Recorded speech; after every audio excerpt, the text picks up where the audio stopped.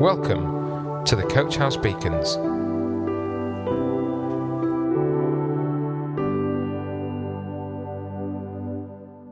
Good morning everybody, I'm Steve and I'd like to welcome you all to today's Coach House Beacon. When I was young, my dad told me a little story. I think he must have told it me more than once, because I can still remember it now. He thought it was funny, and so did I at the time. Now this story concerned a supposed friend of his, although I suspect that it was actually my dad or maybe one of his brothers in the story. Maybe the story wasn't even true and he'd just made it up to sound funny. But that's not important here. As we'll see, what matters here is the perspective from which we interpret the story.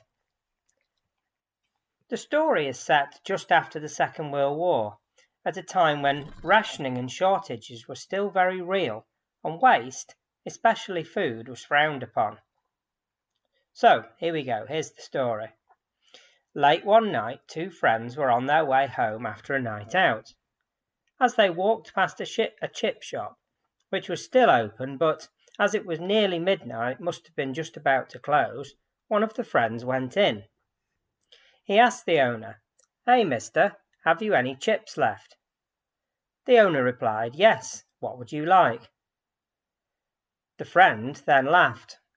"Nothing, and you won't sell those chips now, so it's your fault for making too many." And with that, the friends ran off. Well, to the young man it seemed amusing that he had caught the chip shop owner cooking too many chips, wasting potatoes, or not being able to estimate the likely demand.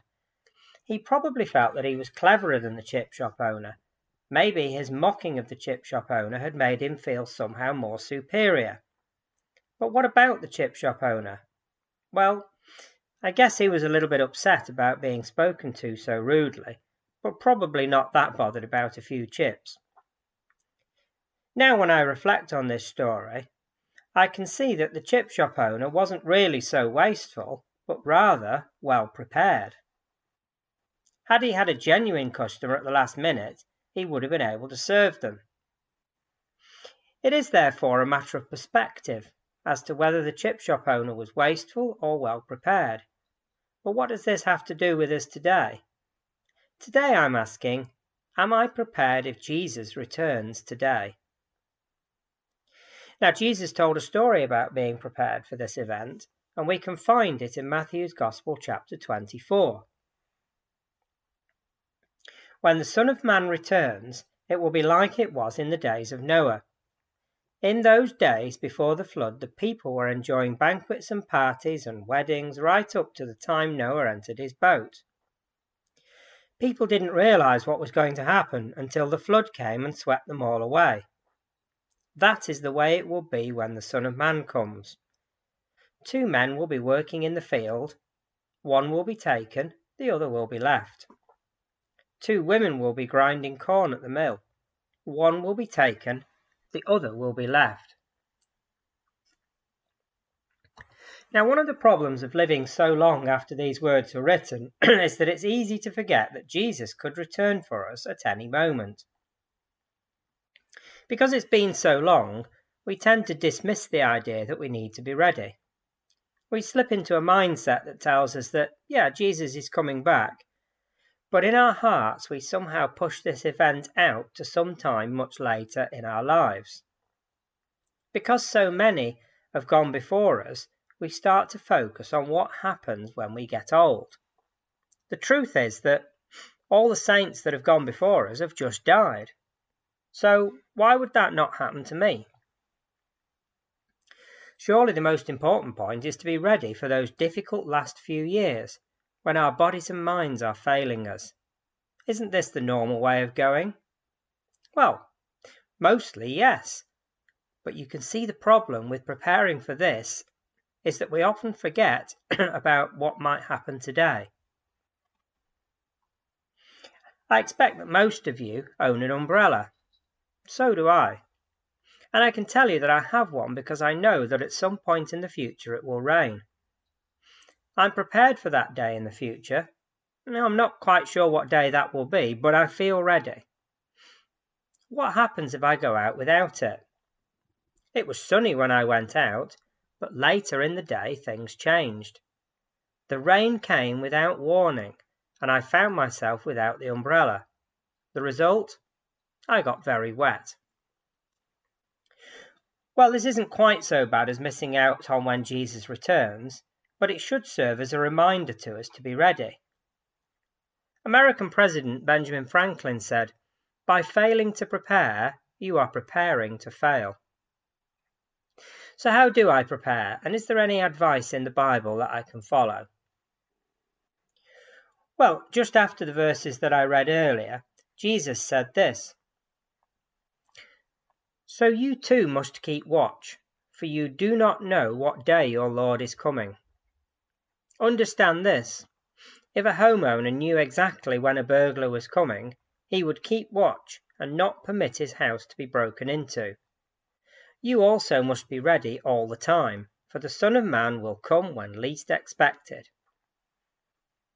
So this is the first point, to keep watch. Well, what is it that we're keeping watch over? Now, I think many of us interpret this to mean watching out for events that happen in the world around us. But actually, Jesus is illustrating his point by referring to us as homeowners. The home is ourselves. So Jesus is actually telling us to watch over ourselves. So how do I do that? How do I watch over myself? Well, it's not difficult, but it does require a little bit of effort. Ask yourself a few simple questions. How much time do I spend in prayer or Bible study? How do I praise God? What am I doing to glorify God in my life? There are more questions you could ask. See if you can think of some more for yourself. Now, one way I sometimes do this is to give myself a rating, a little bit like an audit. I can then store this away and then do the same exercise a year later and compare the results. Maybe this is something you would like to try. The Gospel writer Luke also wrote down some of Jesus' words from that same conversation. He wrote, "Watch out. Don't let your hearts be dulled by carousing and drunkenness, and by the worries of this life. Don't let that day catch you unaware like a trap. Keep alert at all times, and pray that you might be strong enough to escape these coming horrors and stand before the Son of Man." So we have a repeat of this advice to watch out, and some advice of a few things to avoid. But take note, there's also advice to prayer. Prayer is the only way to remain close to Jesus.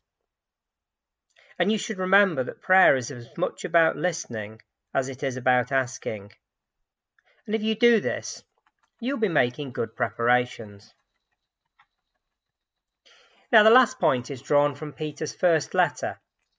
Writing about our response to suffering, he said, "Do not worry or be afraid of threats. Instead, you must worship Christ as the Lord of your life. And if someone asks you about your Christian hope, always be ready to explain it." So, worship is also an important part of our preparations. Charles Spurgeon said this about worship: "My hearer, you will never go to heaven unless you are prepared to worship Jesus Christ as God." So, in summary, we have these 3 points. Keep watch, pray, and worship. How will you live your life? Will you be prepared? Are you hoping that you'll have time to fry up a few more chips if they are needed? Or will you make sure that you've prepared enough chips just in case? Coach House Beacons, the Coach House Church Daily Devotional. To find out more, join us on Facebook, Instagram, or on our website at www.coachhousechurch.org.